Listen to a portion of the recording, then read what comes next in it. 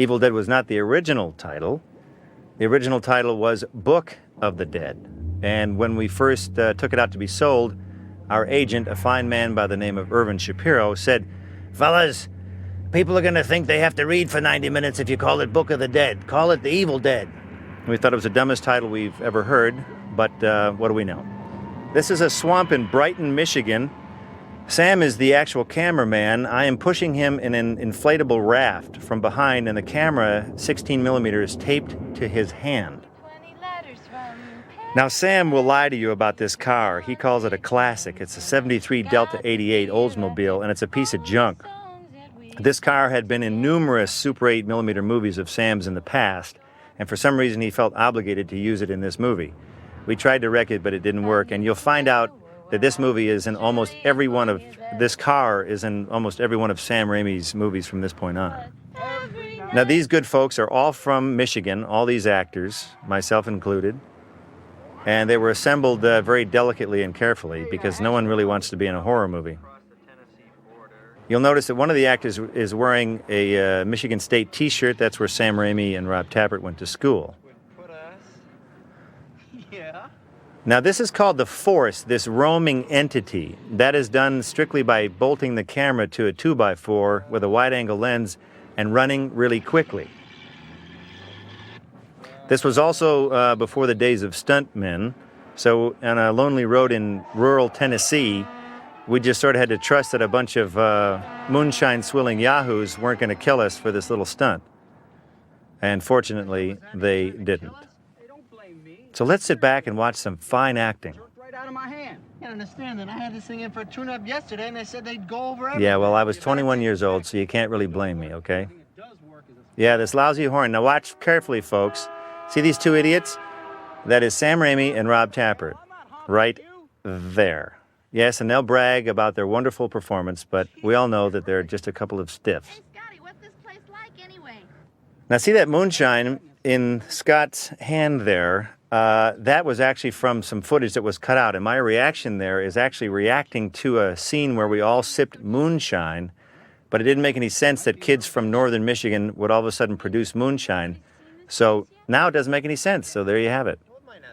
Now, Ellen Sandweiss on the far left in the back seat had been in a bunch of high school plays with us and Super 8 movies. The other actors were cast. I think this is where we get off. Yes, this is a dangerous bridge in rural Tennessee. We filmed outside of Knoxville, Tennessee, on a real craggy old bridge. Now, these logs that are falling here, we call them affectionately It's Murder beams because it's from an old Super 8 movie we did called It's Murder, where we used a bunch of these U-shaped beams that are really styrofoam. They're just really handy if you want to break them over somebody's head, and we'll get to that later in the movie. The gentleman sitting right there in the front seat is not the actress. That's Sam Raimi pretending to be Teresa Tilley, who is in the front seat there. Named Sarah York, by the way, because she didn't want to use her real name. Can you blame her? Now, this cabin that you're going to see shortly actually was in the middle of nowhere. And we thought it would be a good idea to introduce the geography of this place by just plain showing it to you. Just putting the camera on the top of a van. You can see the camera, slapping into the tree branches as we go, and taking you for a ride down this lonely road.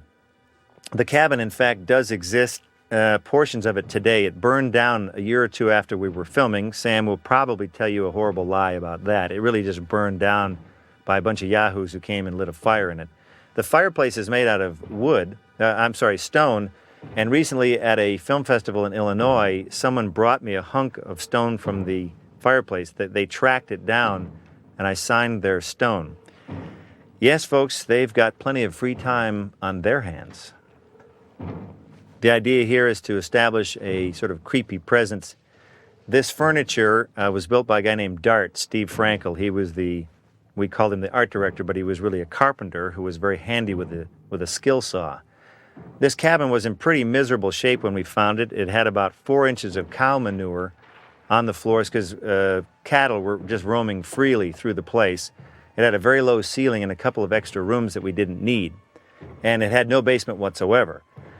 So the first couple of weeks that we were there, any actor or any crew member who wasn't doing anything was assigned to work on the cabin. stripping off old newspaper-like wallpaper, digging the basement, and tearing out ceilings and scraping cow crap off the floor. So it was a very glamorous event, let me tell you. It's supposed to be one of these on here. Yes, wasn't that creepy? Now, inside here, you're going to get a good look at the cabin. I think Sam did a very good job establishing what this place looks like, where it is, so that you're ready to be taken on your scary journey. The one thing that I think you'll find different about the pace of The Evil Dead is it's a little slower. It was shot, as I said, in 1979, and we weren't in any huge hurry. It was long before, the wacky world of MTV. And the pace gets slower at times, and I think you can use that to build tension and to set good moods. Obviously, in the background there, we were losing daylight, because on low-budget shoots, you just sort of have to get it shot whenever you could. We initially designed to start the movie in the summer in Michigan. It was took us a little too long to raise the money, so we didn't actually start filming until fall of '79, and we had to go south because Michigan was getting too cold. So we found this cabin in Tennessee in the middle of nowhere. A lot of the stuff, the set dressing in here is reminiscent of the Texas Chainsaw Massacre. You'll find in some of the scenes in that of feathers and bones and things hanging. We thought it was very creepy because Texas Chainsaw was a definite influence because it's really a classic and it scared the crap out of all of us. The score, the wonderful haunting score, is done by the one and only Joe LaDuca, who has worked with us pretty much to this day on numerous film scores, and he also scored Xena and Hercules, the legendary journeys. So now that we know where everything is, the story will slowly begin.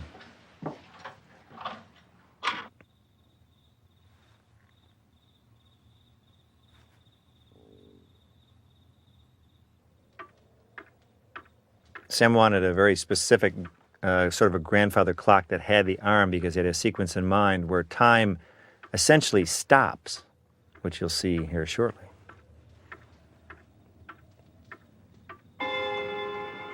That's Ellen Sandweiss. She's our cohort from the Michigan days, doing plays and whatnot. She was very game. We wanted to work with someone on this particular role that we knew and that we could beat the crap out of, and she wound up doing a very good job.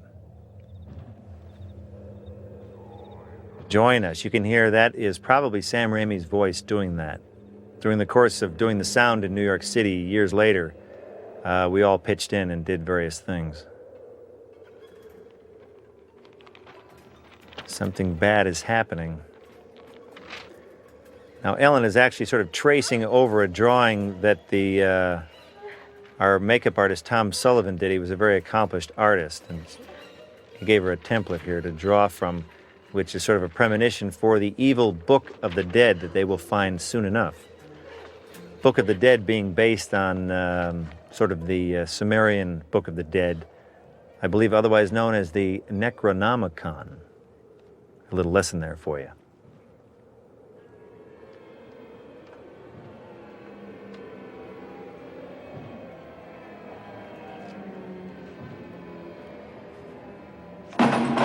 Whatever you do, don't look in the cellar.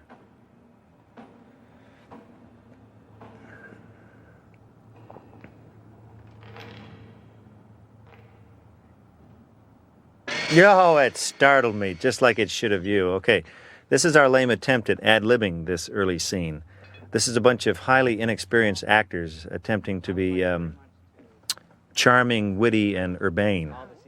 And unfortunately, I don't think it quite pulls off. Sam wanted the drink that they were mixing. It's like a berry drink. He wanted it to be like blood, clearly.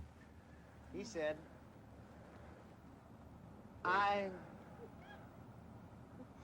Yes, notice there's a lot of editing here to take out various lame things that didn't work. Which means?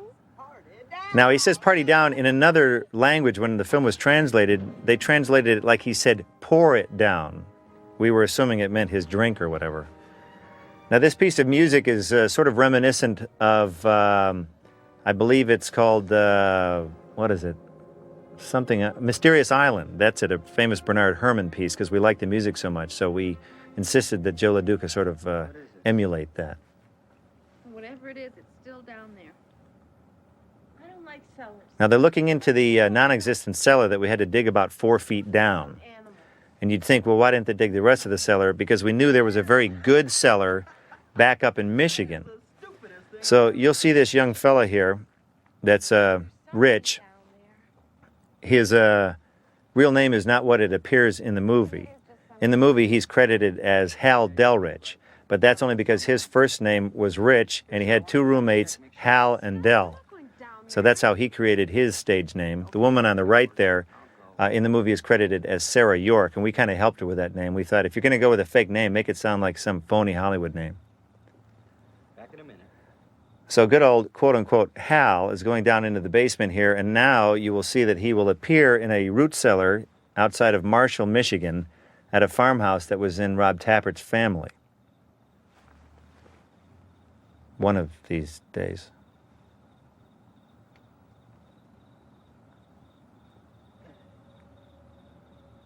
Hey, Scotty, you find anything? Scotty? Notice that there's no ceiling above them. We had to tear that out. Where those beams were is actually where the ceiling was, but we couldn't put any lights anywhere, so we had to tear the whole darn thing out and fix lights up all above and around there. Made filming much easier. Main room was actually cut in 2. We tore out a whole wall so that we could create a large main room. Linda, give me a flashlight. Well, that's the only one we brought up. Then get the lantern. Okay, relax. All right, I lied. I'm going down into the basement now, and you'll see that appear very shortly in Marshall, Michigan. Notice how I sort of have to go around the corner because there was no place for me to go. It's a little cheese ball, but what can we say? We were young and foolish. That's Marshall, Michigan there, looking back up to Knoxville, Tennessee. Isn't it wonderful? Several months later, I might add. Coming up here, these cheese ball shoes drove me insane. Sam wanted something that would be timeless. He wanted me to wear colors that would not get outdated. Notice I have a pen and a pad of paper in my pocket. Why I have that in there, I have no idea. But as a dork person who was 21 years old, I actually sort of carried that stuff around. Maybe I had to make notes while we were filming or something. I have no idea. It became continuity. This cellar was really cool because it had a dirt floor and rock walls, and we thought it was really ideal, and you don't find that many cellars. This is sort of typical of those Midwestern cellars. So we thought, well, what the heck? The sound you're hearing, there's a very light, trilling sort of wind here. That is from an Orson Welles movie called The Third Man. And that's the beauty of sound. You can sort of steal things from other movies when there isn't music to get in the way. Now these drips here, Sam wanted to emphasize them more specifically, so we actually put Caro syrup instead of water on top of the pipes. It would elongate the drips. All these scary sounds were recorded in New York City, probably at least 2 to 3 years after we filmed this. The film took from 1979 to 1983 to actually make. It didn't get into theaters until 1983 because we kept running out of money and filming some more. So you can sort of, if you watch carefully, you can watch me age a couple years, go from Mr. Babyface to less of a babyface, and I'm sure you'll see my hairstyles change a little bit. But that's the beauty of motion pictures. Notice the hanging gourds. Sam had sort of a thing about these hollowed out gourds. They were all over the property up there in Michigan. So Sam thought, yeah, let's hang them from strings. That'll be good. We're going to shift locations again shortly here, folks. Coming up, we're going to go from Marshall, Michigan to Franklin, Michigan in Sam's garage because we needed to film some additional scenes. So right in here, bingo, we're now in Ferndale, Michigan several months later. And it was tricky because we didn't really pay the actors much. Everyone got $100 a week. And they had to go off and do other jobs, so we could only get them back when we could. Now look closely at the Hills Have Eyes poster in the background there. Sam's theory, and he'll explain this probably in his commentary, I'll just do a better job, is that in the movie The Hills Have Eyes, there's a poster of Jaws ripped in half. in a scene where the bad guys bite the head off a little bird and drink its blood. And Sam interpreted that as horrible as Jaws is, it's not as horrible as what's happening in that trailer. So what Sam figured was if he took the Hills Have Eyes poster and tore that in half, we would say no matter how scary Hills Have Eyes is, it's not as scary as what you're watching right now. And so between the several movies, Sam and Wes Craven have sort of been communicating that back and forth, sort of challenging each other. These props were built by Tom Sullivan, who was an artist, and he's also a sculptor. And he sort of built these things by hand. That's the Death Dagger and the actual Necronomicon, the Book of the Dead, that he did all the drawings for as well. Come on, let's take this stuff upstairs. I'll grab the recorder, and you get everything else. Yeah.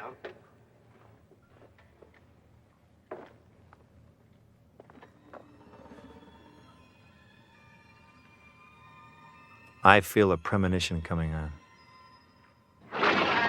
That's a little cheesy matte shot up in the upper right-hand corner there. If you look closely, you'll see the actual square around the moon. I hate when that happens. Now, folks, I'm going to tell you a little story about this. I'm not going to lie to you.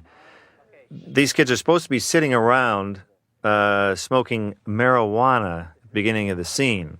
And we decided to actually try it for real. And yes, I did inhale, unlike certain presidents of ours.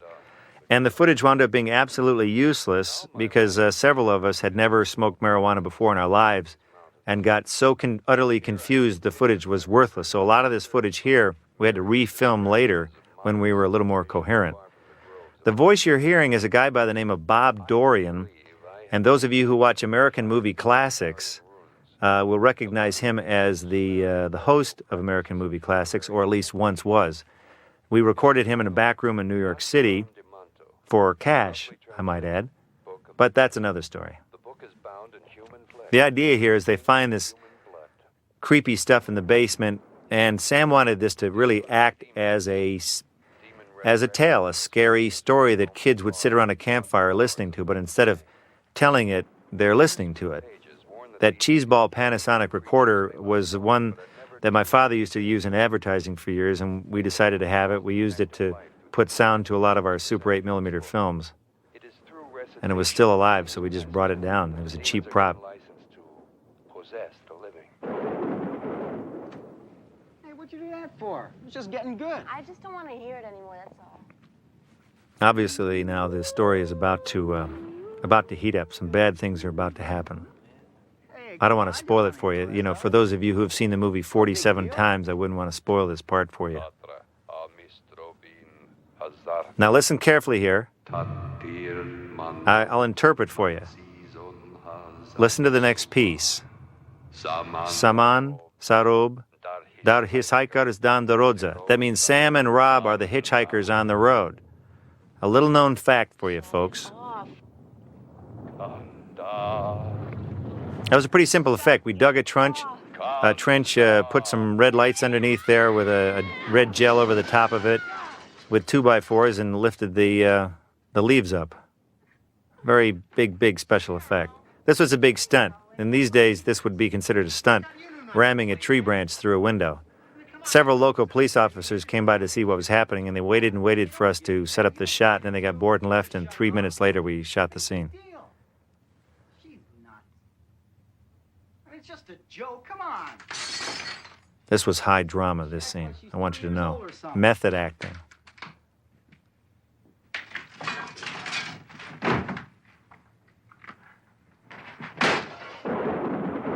Another one of these wonderful matte shots where you can see the little square in the upper right-hand corner. But I hate to give away all these trade secrets. Why don't we stay up for a while and listen to the storm? All right, yeah. Let me check on Cheryl first. That's what teenagers do, right? They stay up and listen to storms. They don't... No hanky-panky in this movie, folks. Because the rule of horror films, and you'll find out that very soon, kids who have sex in horror films will die very shortly. Now, this wonderful little gem that you're about to see was from a place in Michigan called Corey's Jewel Box. And Sam Raimi picked that out because the magnifying glass at the end of this thing was actually going to be used in a scene near the end of the movie where the morning sun was going to come through the window, refract through the magnifying glass, and hit the Book of the Dead and burn it and save the day. But that concept sort of changed, so we just wound up with an incredibly ugly necklace that no boyfriend would ever give any girlfriend unless he didn't like her. This is called Eye Games, this piece of music, and it'll refrain later when she is possessed and I'm much worse for wear. Oh, Ash, it's beautiful. What is it? That's what she should have said. From the blind, huh? Oh, boy. Ouch. Now, this little shot here was filmed several months later. We actually lost the original necklace. We wanted to get a close-up. So you can see there's sort of gold on the inside. The only one we could find was gold, so we had to spray paint it silver. And you can actually see the silver on her fingers because the paint came off on her fingers. Don't you hate when that happens? I was going to give it to you before we came up here, but... I'll be quiet because we want to hear this dialogue. It's really the first chance we've had to be alone. Take a look. That mirror, of course, will come to play in future Evil Dead movies, but I wouldn't want to give that away either. I love it. I'll never take it off. Coming up here is one of these sort of classic, what we call it the Force, this roaming entity. We referred to it as the Force. Now in there, this sound is comprised of a wind, a low drone, a rumble track like an earthquake, and Sam Raimi's voice that we then processed later to make it sort of echoey and distant. So, because what that did is whenever it would move, Sam would go, wow. Yes, you like in here, you hear little movements, and that's really Sam just being a bigger ham than I've ever been. Now, this was the big cheese shot in the whole movie. We felt pressured to have one cheesy, just have some woman take her shirt off. That's all we knew. So I think she had to have a few drinks before she could do this. I can't confirm that, of course, folks. But finally she did it because we convinced her that it would be no big deal and would last about 3 seconds, which of course it did. Because the idea that you got to have sex and violence in horror movies never really computed to us. You just got to have lots of blood and gore if it's a horror movie, which you'll see plenty of that as well. Now, these types of scenes are always my favorite, is a character being very scared, yet venturing out into a completely dark woods all alone and talking to themselves.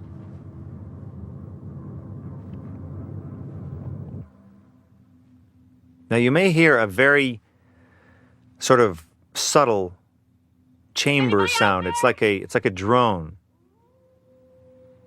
Oh, no, not the wolf. But you can hear a very, very subtle sound. And what that is when we were mixing the movie in New York City, the control panel had a problem with one of the faders, and it left an open chamber, and we were actually getting some feedback and some reverb. But whenever you opened that fader, which is the volume knob, that sound came up. And without doing anything, so we could just lay down long sections of this sound because we thought it was a good ambient sound just by a mistake that was in the control panel.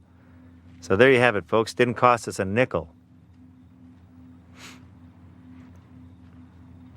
I think that was a little bit of a better moon matte shot. You can't see the edges quite as typically, and Sam wanted the moon to play pretty prominently in this whole thing. So you're going to see the moon 3 or 4 different times. I know someone's out there. Now, why she had to go this far into the woods to ask that question is sort of beyond me. I guess she must have heard something. I heard you. I heard you in the cellar.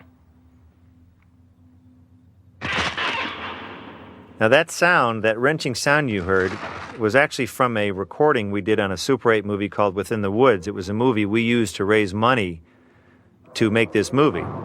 And it was actually just a simple apple crate that we yanked one of the slats of wood off, and it caught a rusty nail and made a very good sound, so we just decided to use it as a good startling noise.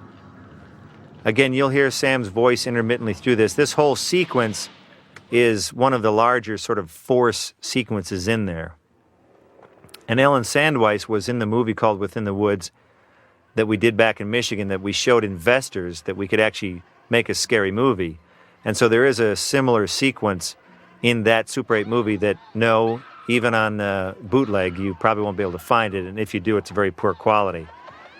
And you'll see similar scenes in there that were in this movie because it gave us a chance to test out scenes to see if we could sort of perfect scary sequences and moments. These are all pretty simple effects. A lot of these vines were filmed in backwards motion. You can see sort of a pre-rip there in her white robe. It was simply making scoring it ahead of time, so it already had a rip, putting the scars on her skin already and pretty much just revealing them and putting a whip sound effect to it. We're very big on hokey sound effects, which you'll probably hear, because we figure if you're going to make a horror movie, it better be creepy and weird. This was all shot in reverse motion. That's how you get the vine to actually go up and turn the corner around her leg. We actually filmed it where we pulled the vines away from her and then reversed it. It's really the only way to get vines to be intelligent. They're usually very difficult. That was another breast shot, folks, for those of you who are counting. Joe Bob Briggs, I know, does. Now, this is a very difficult scene. At this point in the movie, we lose about 30% of the women in the audience, and I have no idea why. Oh, yeah, that's why. This film was unrated. Gee, what a surprise. We didn't want to submit it to the ratings board because we were concerned that they would give us an X rating, which would pretty much kill a motion picture. So we decided to release it unrated.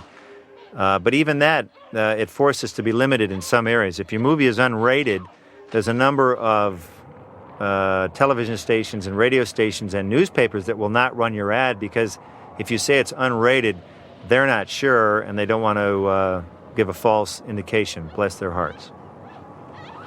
So this begins part of the chase sequence here that will get faster and faster. And Ellen, as you can see, is wearing very little. And usually in films these days, an actress or an actor would be padded from head to toe. They'd have knee pads, they'd have elbow pads, they'd have butt pads, they'd have pads for the pads. But this was 1979 with a very sort of rough and ready to go actress, and she was like, well, let's just do it.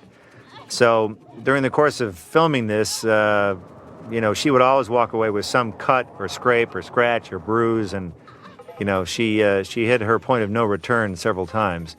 Some of these tracking shots are done on a dolly track that was not the standard dolly track that you might see on, Entertainment Tonight. It was made out of plywood, and we used a wheelchair to travel the camera with her. And on several occasions there was blood on the plywood because of what Ellen had to go through. Those reeds are very dry and cracky, and it's kind of miserable. Obviously, there's no pads, folks.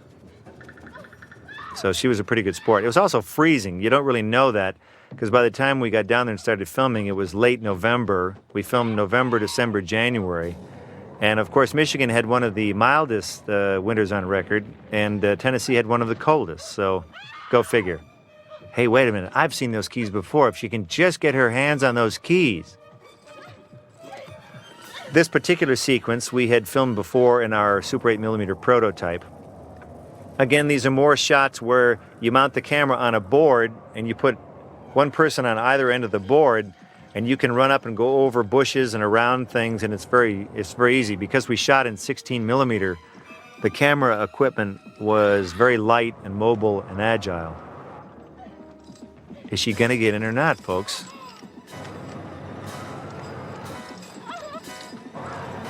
I'm terrified.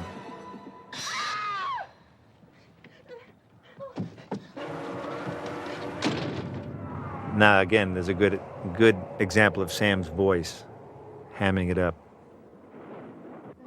Now, this is known as a oneer, this type of shot, where there are no edits. The shot just plays in one. And you'll see near the end of the sequence, I can't get my jacket on, and another actor. Rob may tell this story. He loves to tell this one. But there's an actor coming up here, Rich. Oh, he tilts his head back because he blew his line, actually, and he was reacting to that. Will you drive me into town or So just when you're laughing at him, get ready to laugh at me because I go to put my jacket on. I can't get it on, so we have to cut before we realize what a boo-boo I did. Hey, you can stay somewhere in town tonight. Let me just put my jacket on here. Oh. I hate when that happens. Happens a lot, folks. That's the magic of movies. It's called editing. Now, this, of course, is still Tennessee. Shortly, they will get inside the car, and the interior of the car will be Franklin, Michigan, in Sam's garage. That's the beauty of darkness. When you film during the day, you're always going to see stuff in the background, but at night, you can just simply not light the background, as you will see right here. The wall of Sam's garage is probably 4 feet away, but by putting up sort of like a black fabric, you can block that out. This was filmed several months later, probably 6 months later.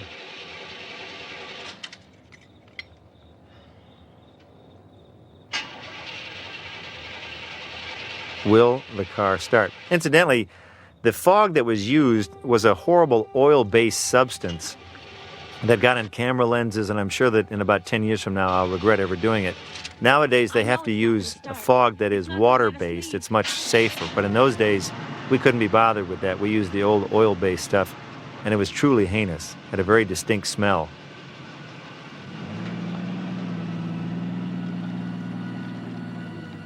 Now this road, you can see the car backing out here. We filmed that in probably December or January with photo doubles in the car because a lot of our actors had to leave.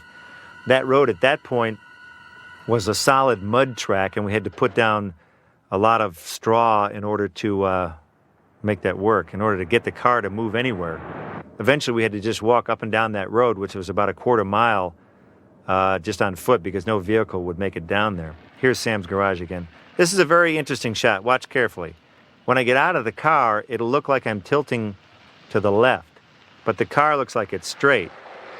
Sam will probably explain this in his story, but, well, now you get it twice from two different angles. What he did was, the car itself is actually pulling up on an embankment, so the car is tilted to the right.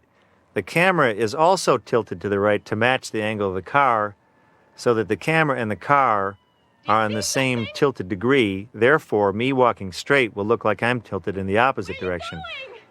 Are you confused? Because I am. Anyway, that's how that shot was done. Ashley? Okay, now poor Ellen has to get out and walk in the darkness again, talking to herself. It's sort of a recurring theme in almost any of these sort of late 70s horror movies. There's a lot of monologues going on in front of nobody. Now watch behind her here. Right here, you'll see two lights in the background. Well, that's not really the car itself. That's just two lights we put in a road to simulate headlights. Just because we could, folks.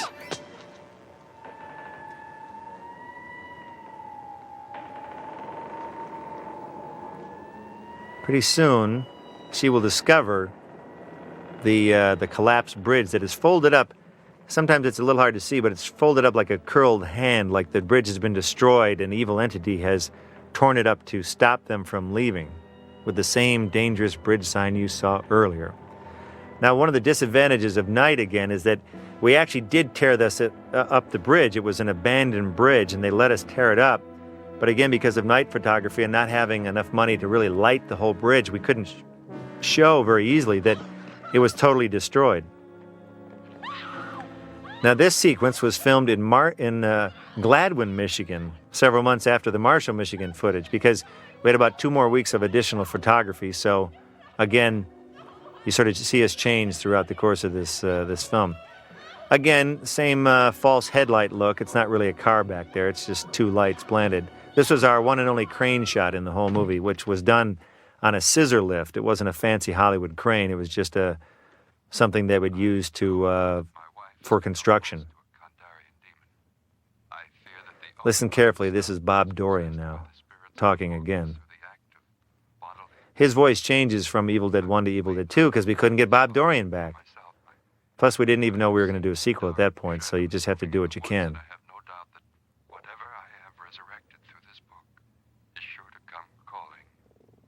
Well, that's a premonition if I've ever heard one. a 7. What suit? Diamonds.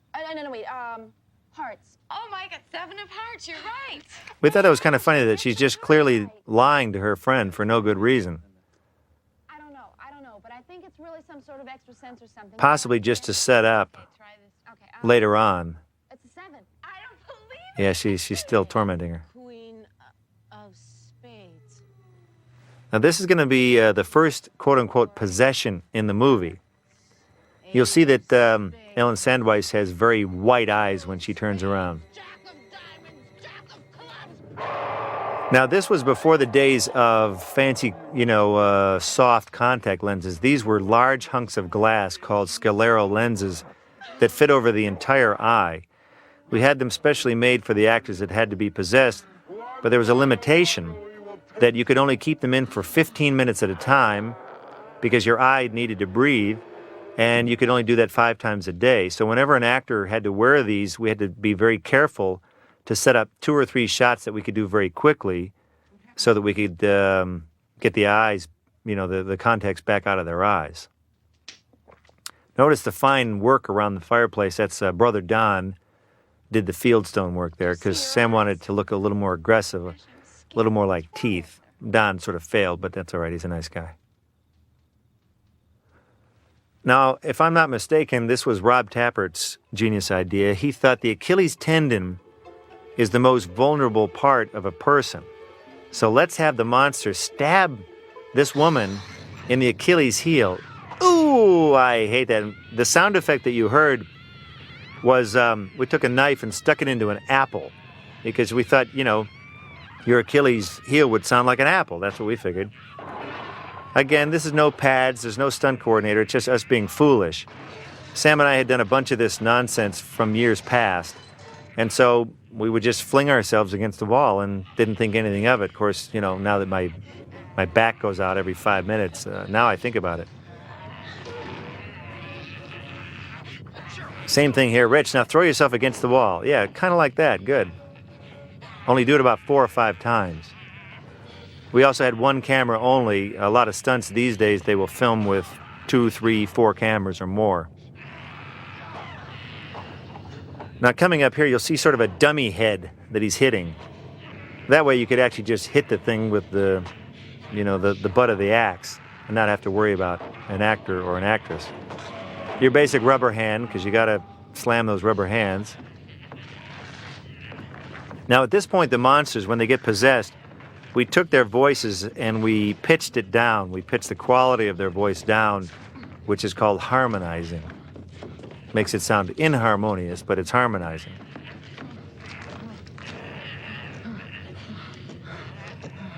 This is about one of the first sequences in the movie where the audience will start to pay attention.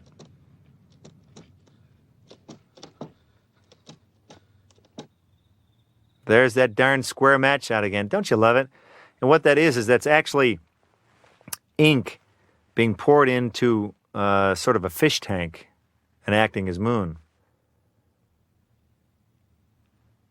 Now, as I came into the room, you might have noticed that I was limping ever so slightly. That's because Sam Raimi and Rob Tapert poked my ankle with a sharp stick after I sprained my ankle pretty horribly, running down a hill in an earlier scene.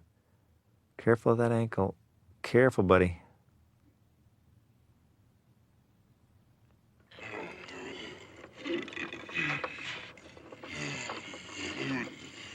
Now, this is another sort of stab at drama here of how a monster can slowly drive someone insane.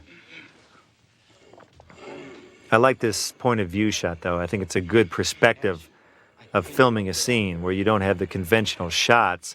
It all takes place from the monster's point of view in the cellar.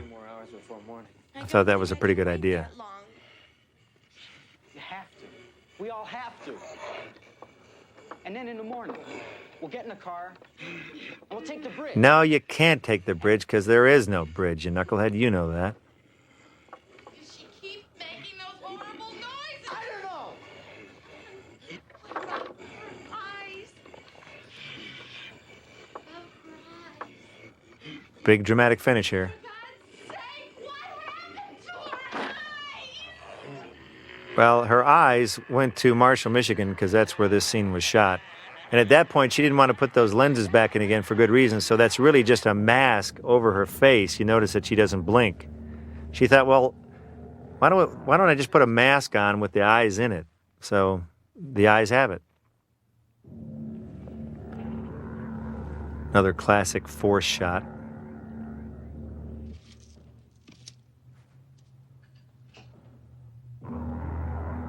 You always know something bad is going to happen whenever this force is around. Scotty, I think there's something out there. The understatement of the year. No, everything's fine. Come to bed, dear. Go to bed and get some sleep, okay? Now, coming up here, you'll see what is called the Ramo cam.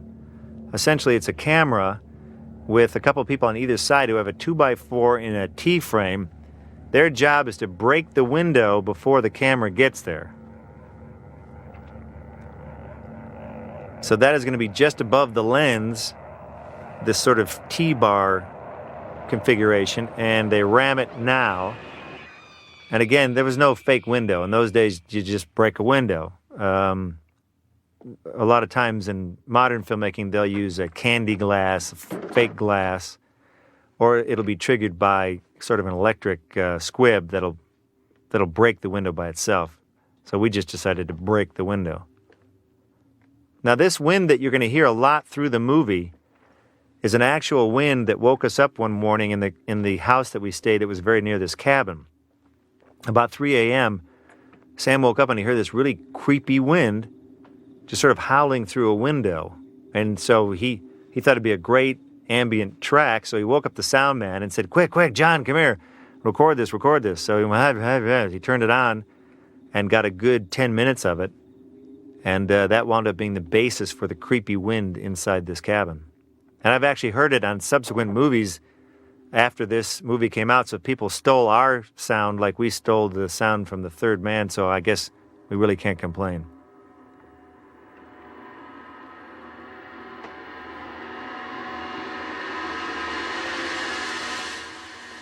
Oh, there's nobody there, but there's a Tamaqua t-shirt. This is for Camp Tamaqua in the Algonquin Park in Ontario, Canada, where Sam Raimi went to camp for many years. This is now Rich's turn to go wandering into dark rooms, talking to himself.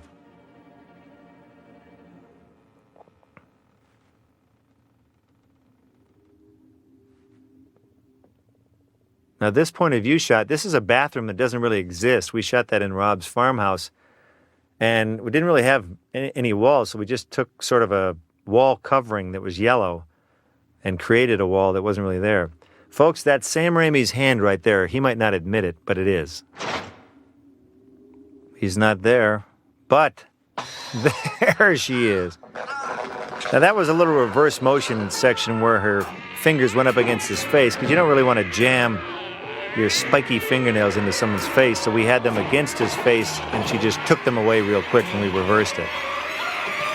Now, obviously, you can't shove an actress's head in the fire as much as you might like to, but so we used a little puppet head. I know you probably don't notice that at all. Thank you. And here we just took the fog machine and shoved it under her shirt and sort of gave her a good burst of fog. Burning my pretty flesh. You have pretty skin. Get to Now you're going to find out that it's pretty handy that he had that buck knife all this time.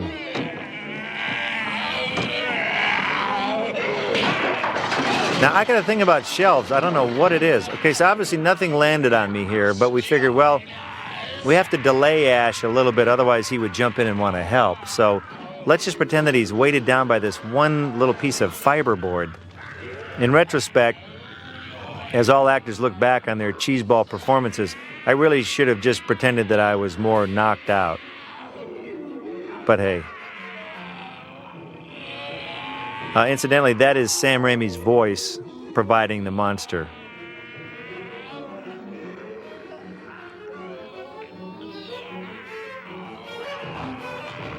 Now, this is a classic case coming up here of why the movie has no rating. You got to hand it to her, folks. Now, the character Ash is really just a coward for the first full half of this movie until everyone else dies around him and he's forced to sort of pick up and carry the torch. Quite a delightful scene. A lot of these sound effects are courtesy of a turkey baster that we used in New York City to sort of use to make squishy goo sounds, and a lot of carrots and celery and chicken bones that we brought into a New York studio to stab and twist and make all those gushy noises. Unfortunately, apparently months after we left, the place smelled like sort of rotting chicken. This is the longest scream in motion picture history, folks.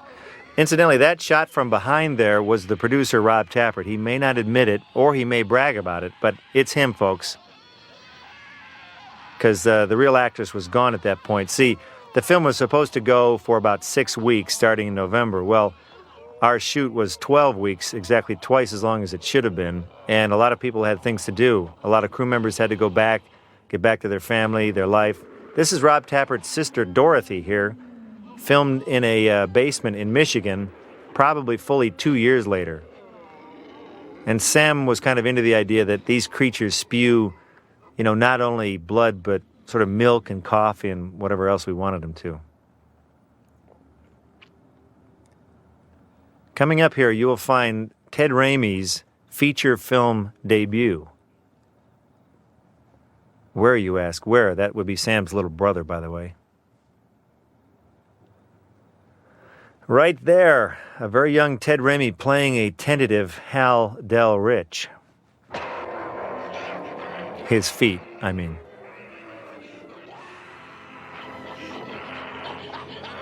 Now, coming up here, when we were first taking the movie around and talking to film distributors about what they felt a motion picture had to have in it, a guy at a certain theater chain said, "Fellas, you gotta keep the blood running down the screen." So you'll see a couple shots from now that it'll happen literally. Now, what we used here was basically bologna for parts of the leg, a big good hunk of bologna there, and cutting into that. Now, that was the shot where the blood is literally running down the screen. So we took him literally.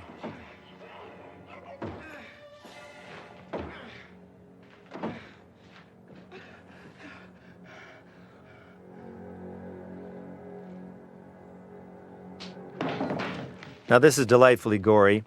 Obviously, the fake parts are all, out of various sort of Caro syrup mixed with, food coloring and meat and squishy things like that. But you'll see some of the limbs are actually wiggling. Well, Rob Tapert plays one of the legs, and what they actually had to do was get below the floorboards, stick their leg up through a hole in the floor, and then we would create a false end. So Rob Tapert is below the floor, the actress is below the floor, with her head sticking up and her arm. And of course, they both got horrible cramps because it took a long time to remove the floorboards, put them in, and replace the floorboards. We got a barrier now.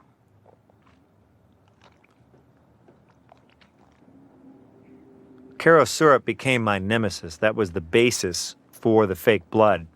And in the local town of Morristown, Tennessee, we bought about every amount of Caro syrup they had. We'd buy gallons of the stuff, mix it with red food coloring, and a little bit of non-dairy coffee creamer in order to give it an opaque look. And then we would put in a little bit of sometimes blue so it doesn't get too orange.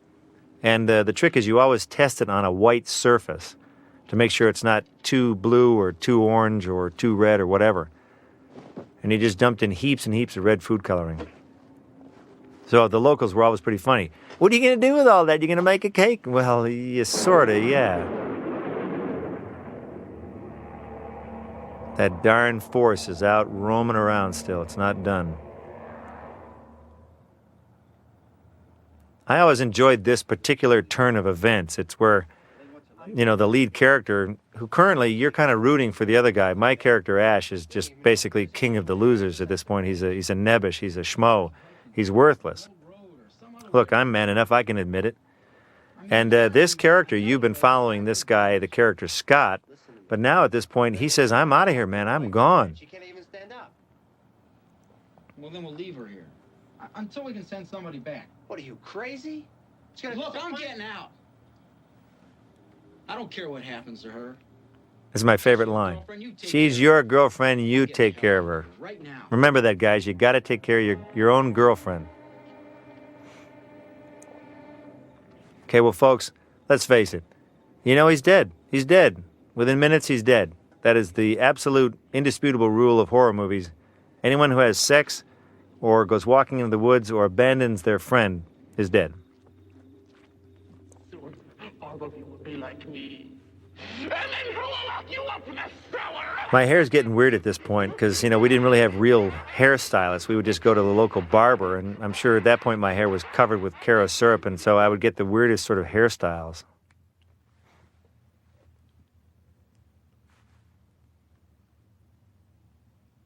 Coming up here is a very cool effect. It's animated, the wound that she had in her leg. It's not actually Betsy Baker, the real actress, because this close shot was done several years later, just in basically a basement in Michigan. And you would take a frame and draw the spider web sort of infection out, take another frame. It was very much like animation. And the poor actress who was the model for it got a horrible cramp in her leg as well. This movie is about cramps, folks. Oh, the traitor's come back. Now he wants help. There's a nice cheesy scar there. It's basically a rectangular place scar with no blending whatsoever, but this was not a sophisticated motion picture, folks. At the time, we thought it looked great. You're gonna be okay. We just figured put enough blood on there, it'll be fine. You'll see. See, now we're stuck with the hapless hero, so the audience basically feels that they've been betrayed and sort of screwed. Ash, it's not gonna let us leave. Cheryl was right. Oh, we're all gonna die here. No, we're not gonna die. We're all gonna die. All of us. No, we're not gonna die. We're not gonna die. We're gonna get out of here. Now listen to me, Scotty. Is there a way around the bridge? Scotty, listen to me, please. Listen carefully and you'll hear that that's Sam Raimi's groans, because we just had to fill that in. We thought it was a little too thin, so Sam had to go, You notice it doesn't really have the same audio quality as that actor. You're not gonna leave me here, are you? Are you, Ash? Scotty, now come on, listen to me, for God's sake. Is there a way around the bridge? There's a way. The trail. But the trees, Ash. Hey, no. Don't you see, Ash? They're alive.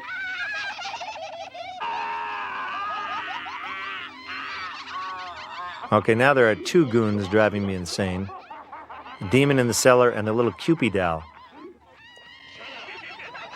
Well, he's toast.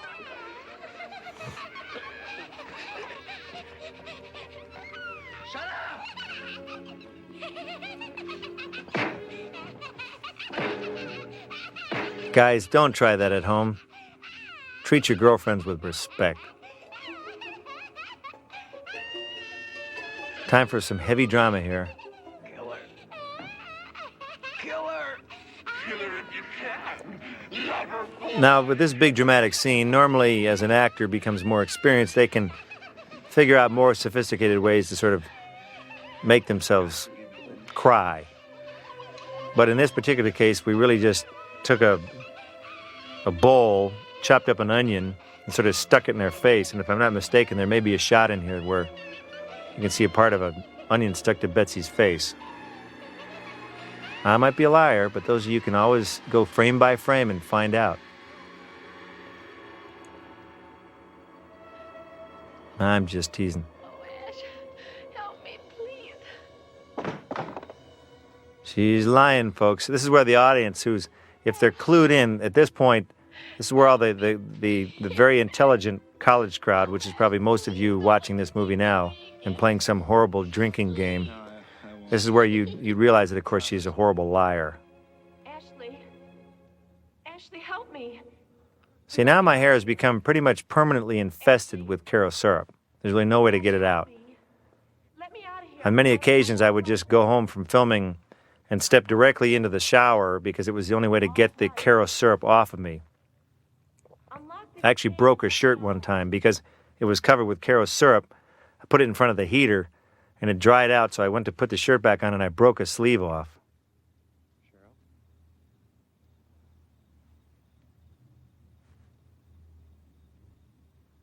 The audience knows.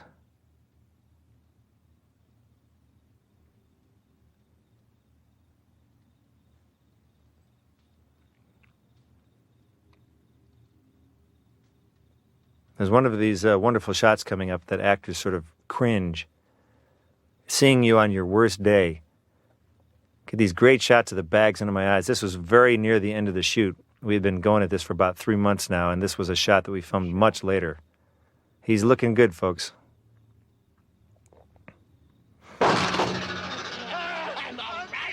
Those hands were courtesy of Ted Raimi again. Ted played feet and hands, so he's a very multi-talented actor.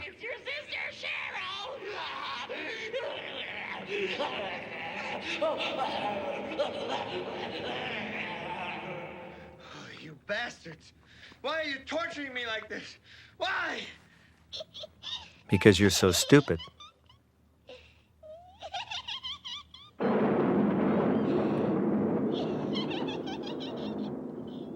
Shut up. At some point coming up, you'll notice an interesting change in the makeup. Ash is going to drag her outside at one point, and you'll see on the outside of the cabin, her demeanor and her makeup changes dramatically because we actually filmed the outside version first. See, now she's got a dark, sort of gravelly voice, and she has dark makeup, sort of witch-like. And so it was sort of a work in progress. And we decided to go a different route. And so we made her more of like a Cupid doll, which we thought was more a little scary. But that's not bad either. Betsy did a very good job at being a possessed woman. You know, like a lot of girlfriends.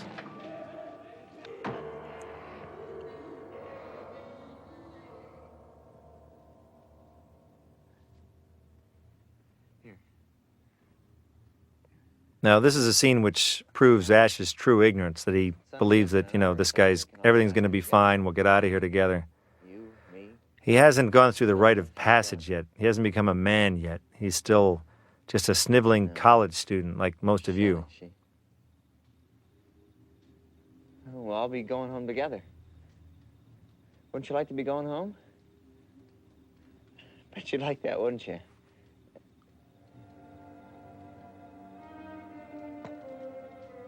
Sky? Sorry, folks, you're on your own, Ash.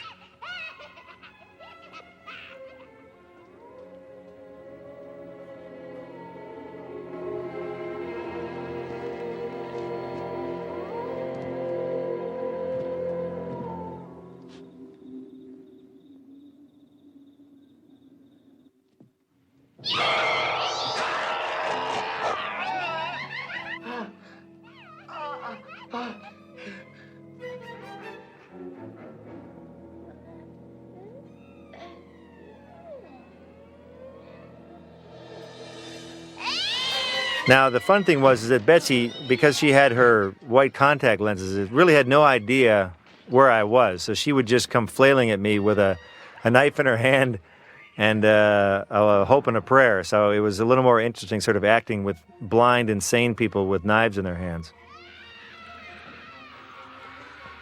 That's where you're not really acting. You're like, get that knife away from my face. I've always enjoyed this sequence. I thought it's a pretty good sequence. It gets the audience pretty worked up where he's getting it from both sides. This poor sap who really couldn't do anything about 10 minutes ago. Now he has to defend himself.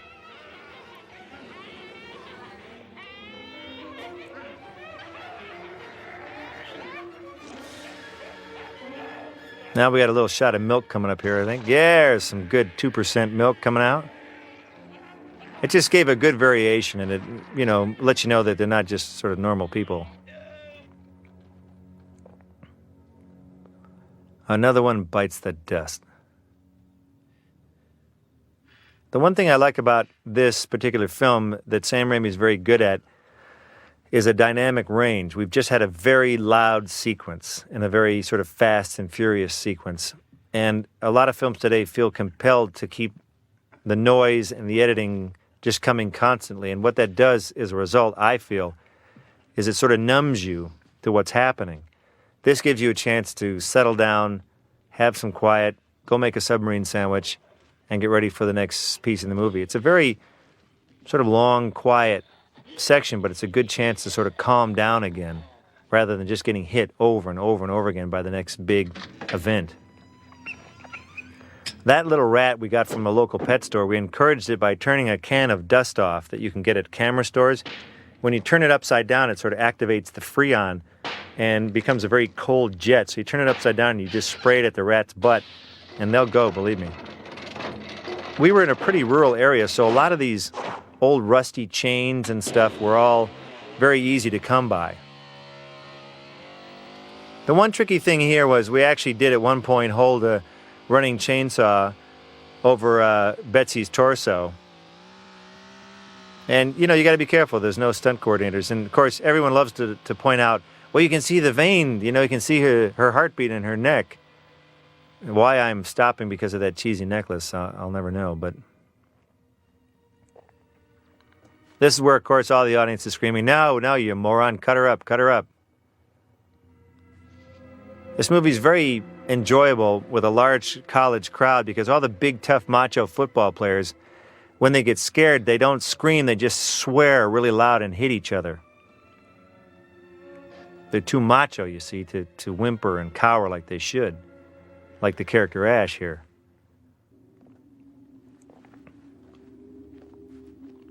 And there's that darn wind sound again. I got to do what every self-respecting boyfriend would do. I got to bury her.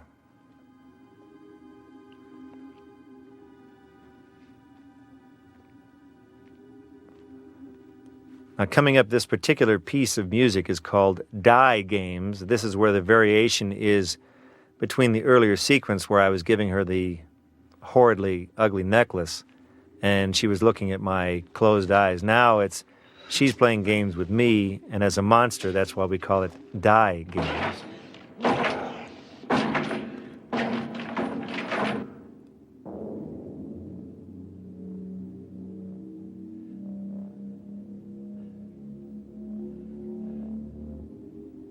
About this point in the movie, I start getting sort of a permanent sweat.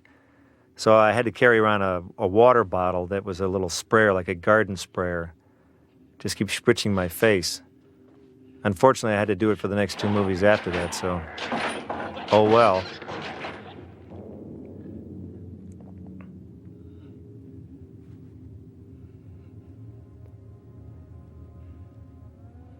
Now, that actress in the background is not Betsy Baker anymore because this shot was done long after she left. That's a local sort of wannabe actress who we met at a local community theater in kind of a lousy Chekhov play and got to be very friendly with her. She was very game. We would say, hey, come on out here to this cabin and we're going to cover you with blood and put you in a cheesy wig and torment you for days on end. And she was like, oh, great, I'd love to. Maybe I'll bring something to eat. She was very pleasant and very willing to be tormented. Like all good actors. With the cheesiest wig, she kind of, all of a sudden she has a Barbie wig on. That was our version of sort of matching and continuity.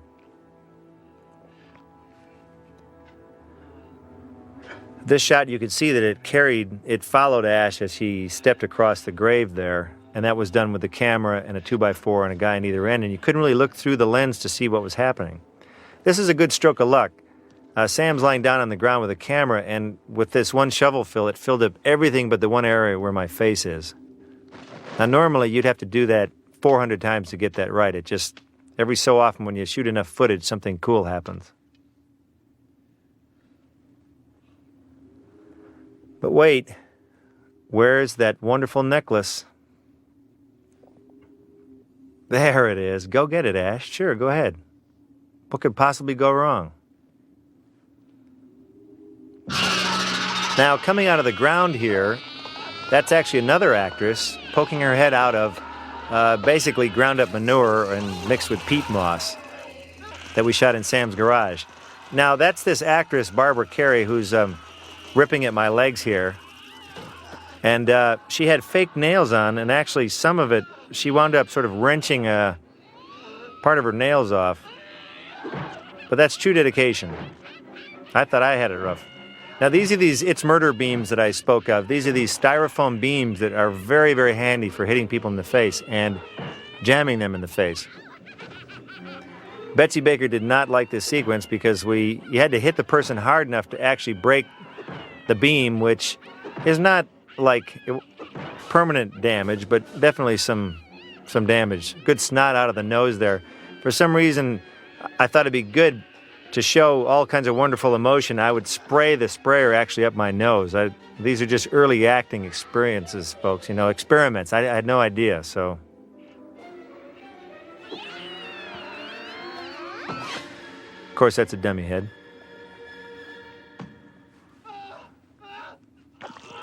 Now, the blood that's blown on my face, it was a guy named Goody who did that, who worked on our crew.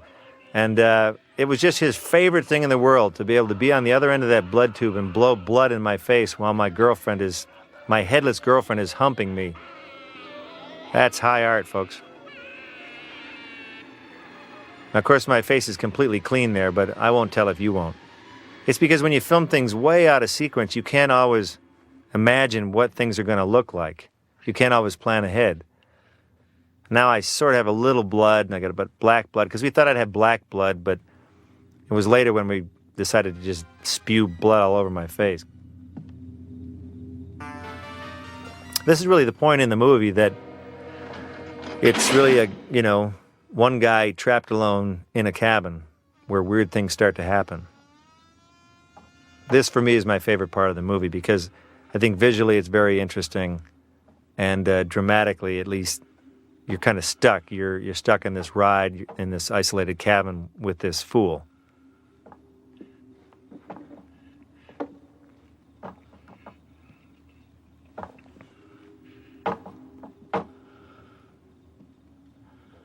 Of course, the other fool tried this closet, but to no avail, so I figure, well, heck, I might as well try it.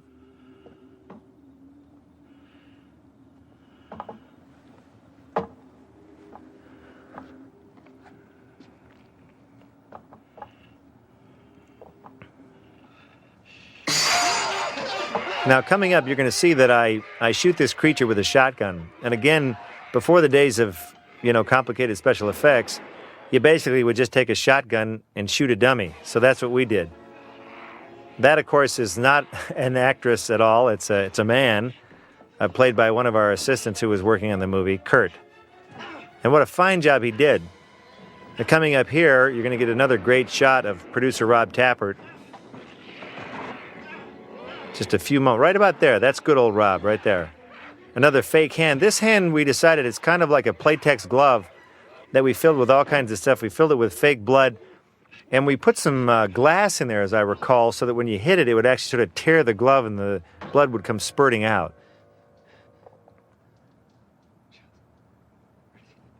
Where did I see that box of shells? In the basement.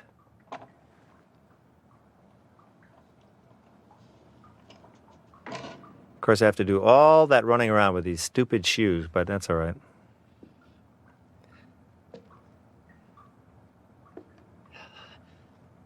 Now watch your step. Again, it's the sort of thing, all right, Bruce, just, fall down the stairs on your butt and drag your elbow across those rocks. Yeah, that'll be fine.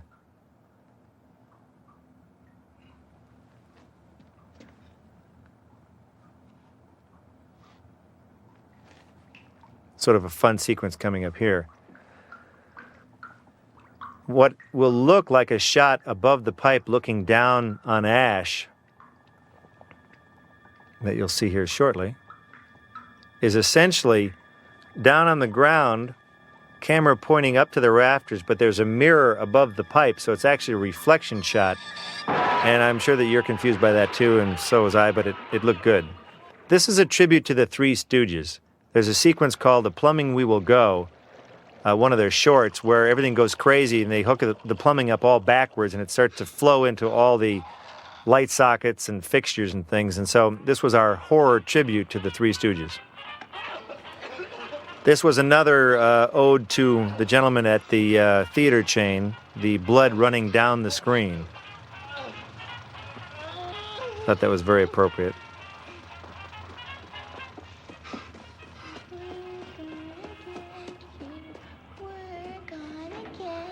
Now this was a little sequence, this sort of vocal montage was the idea of our sound guy, because it was a way to keep the sort of a recap in the character's head of everything that had happened. And it's sort of, with all the good visuals going on, it's kind of a fun audio treat as well to fill in some time. So now our character's becoming almost worthwhile. He's becoming the man that he soon will be.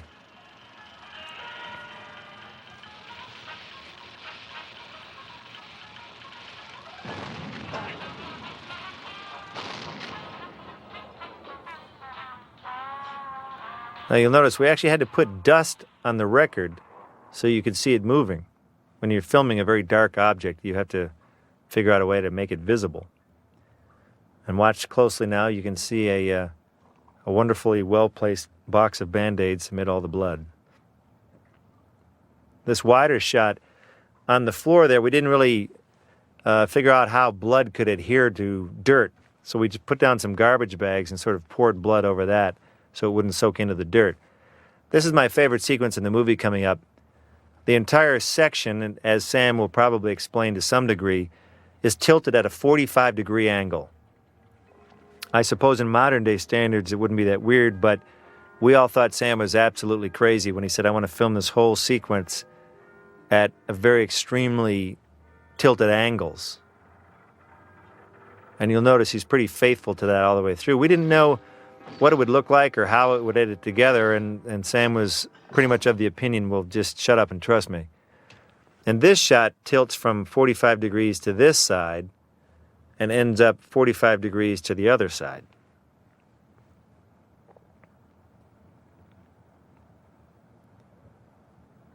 If we had continued on, the shot did continue. This shot is Sam hanging upside down in the rafters, again with a camera taped to his hand, and he's doing sort of a reverse sit-up.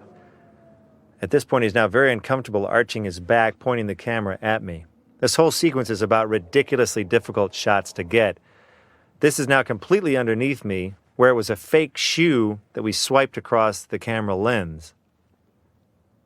I was up standing, my feet were on an actual box somewhere else, and it was much easier to swipe an empty shoe across the lens. Again, notice the camera tilt.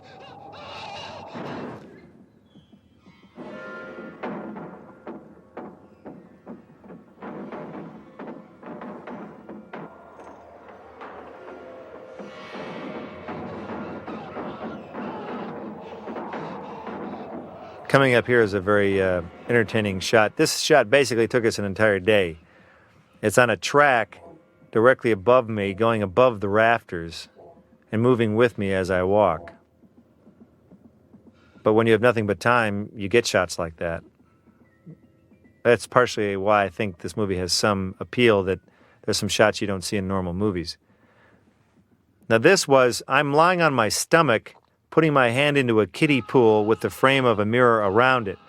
And in order to get a reflection in the water, we had to pump about 9 billion megawatts of light into my face, which was delightful. And again, in this sequence, it was Ash shoots his shotgun out the window, so we just take a shotgun and make sure everyone's out of the way, and you shoot out the window. But wait, Ash, where's that necklace?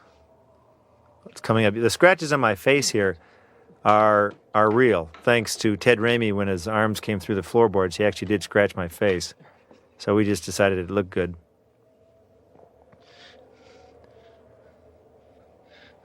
Now this will be Ash sort of hallucinating various sounds here. the people are walking on the ceiling. And what that is that's Sam Raimi, folks. Yes, Mr. Director, walking around in a recording studio with high heels taped to his feet because his feet were too big to fit in the shoes. Isn't that a nice, delicate walk? Cue the necklace. At this point, I'd kind of become an expert on how to make your hand look grimy for close-ups. See, my fingers are actually sort of sticking together. And what that is you pour the Caro syrup on, sort of rub it around, take some ashes from the fire, my character was ash, scrape it around, and then go outside and sort of just get grime in your fingernails. At this point in the movie, Sam wanted all sound to be completely eliminated. No wind, no clock, no nothing, no breathing, so that it would get extremely quiet to get your attention. And I think it worked. That may have been Rob Tapert's hands. I'm not sure. They sort of look like Rob's. Now, of course, you can't really shoot someone in the face. So let's just shoot a dummy, Now, unfortunately, you can kind of see the tube that was pumping the blood into her cheeks at that point. And I hate to admit it, folks, but that's the way it is. And outside that window, you can actually see sort of a black fabric. Because a lot of this we filmed during the day and blacked out the windows to make it look at night. Well, guess who's back to visit? Mr. Cowardly Traitor.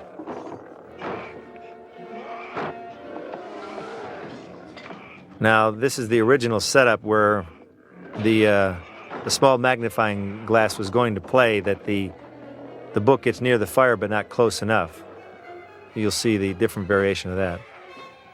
This is always a sequence that sort of gets a pretty good response. The old eye gouge, which is basically a dummy head filled with all kinds of delightful goo, and I just squeezed the pus out of his head. Now you see I grabbed something here. Unfortunately, it's misinterpreted as one of his, let's say a private part of his, but it's not true, folks. He supposedly got killed by the woods and had part of a branch sticking out from him, but because where the camera was and how it was in context, some people thought I was pulling something else off of him, and it's just not true, folks. By this point in filming, we filmed this movie pretty much in continuity directly through, and you can see how messy that floor was. Every night we would have to, in order to be able to walk on it, we'd have to take the fire, which had burned down to ashes at the end of the night, and spread all the ashes, all the remnants across the entire floor. So the floor used to be a delightful sort of brown color. By this point in filming, it's totally gray and literally ash covered because it's the only way we could sort of soak up all the Caro syrup and the goo. And these are the points where I pretty much would just have to go home and hop in the shower. One Sunday morning, I rode back in the morning because we'd film all night. I rode back in the back of a pickup truck past a bunch of churchgoers because I couldn't sit on any seat because I would stick to everything. Yeah, Bruce, Ellen, just hit Bruce in the back. He'll be fine.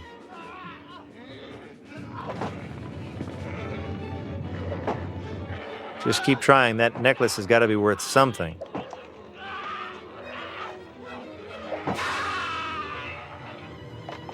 Come on, get the thing.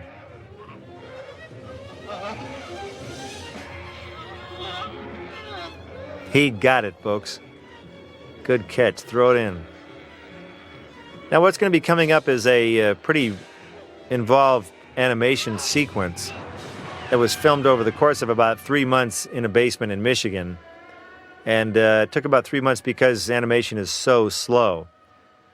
We filmed some things down there in Tennessee, but we couldn't do the entire sequence because we knew the animation would have to be filmed under very specific conditions. And right here is where it first begins. You've got blinks, you've got rotting, you've got hair falling out. So what we had to do is combine animation with a real live action, so we had to mat things together.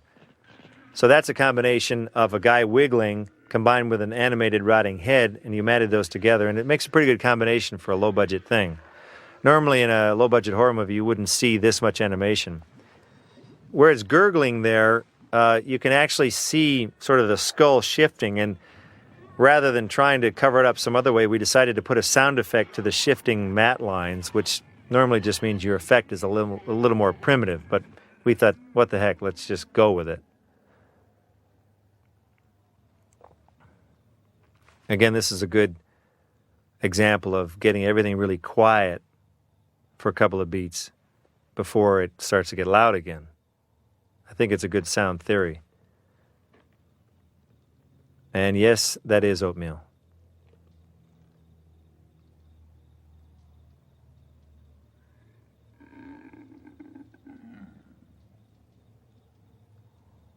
Just when you thought it was safe.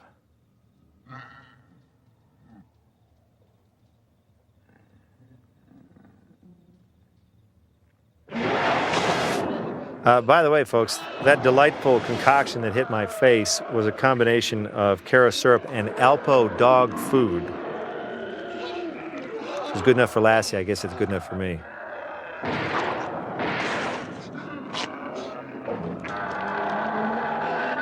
And now the big finale. That section there where it hits the ground and the head actually seems to rise up.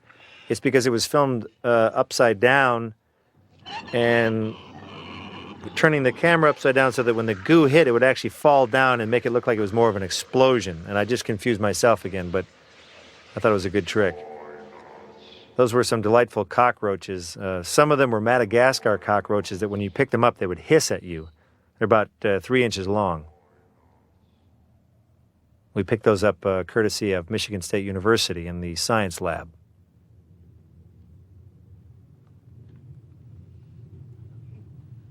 But I guess everything's okay now.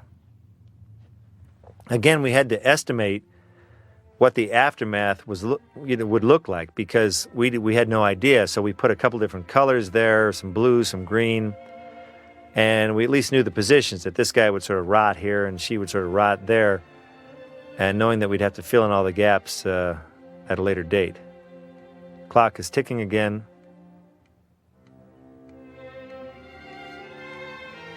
And now I believe this was actually filmed at night, and you can see that we have sort of a fake daylight in the background there.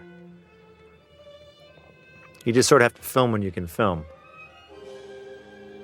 Now, unfortunately, that's just a still shot of the sunrise because we didn't have enough footage to actually be worth it. And again, we had to estimate what the armholes would look like because when we filmed this, we hadn't filmed the other sequence yet. So they're really just sort of cut out holes in the door. We didn't really know what the aftermath would look like when we really filmed it. So there.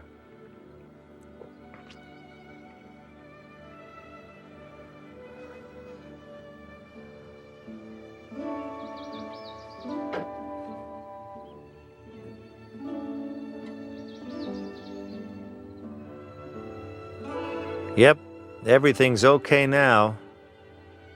Not a worry in the world. Now, coming up, you'll see quite a fun little shot. It was pretty much an afterthought, to my understanding, of, well, how do we end this movie with a little zing? So we end it with the ultimate sort of force shot, starting on a single leaf and roving all the way through from the back woods there, all the way through the back cabin. This we used the assistance of about 2 or 3 local people because all of our crew members had fled. One to yank this back door open. Sam would call out on a cue. It was Sam running with the camera. A third person here pulling doors apart. And Sam would basically just run directly into me. There was a rumor that's been going around for years now that Sam actually rode a motorcycle, put the camera on the motorcycle and rammed into me. And we've sort of perpetuated that lie for years, so I'm not really going to tell you whether it's true or not. We go back to this sort of happy music at the end because I think Sam figured that the movie's grim and miserable enough. Let's go with some sort of happy, upbeat music. So it adds a good sort of cross purposes to the whole thing. But you'll find as the credits continue to play on, this song will get very distant and echoey and will start to slow down because Sam's theory was everything dies in this movie. Everything. So it's slowly dying here and getting more and more obscure. Eventually, it'll start to slow down and we'll come to a slow and halting death, and you're going to be left with just that sort of haunting sound. Here we go. And it's dead. Now we just have that wind again. Now, fake shemps, that credit, everyone says, well, what's a fake shemp? Well, when we did movies in high school, we would always lose our actors. And so we had to get someone in to take their place. So we called them fake shemps after the Three Stooges. So there you have it, folks. Thanks for watching. Watch the sequels.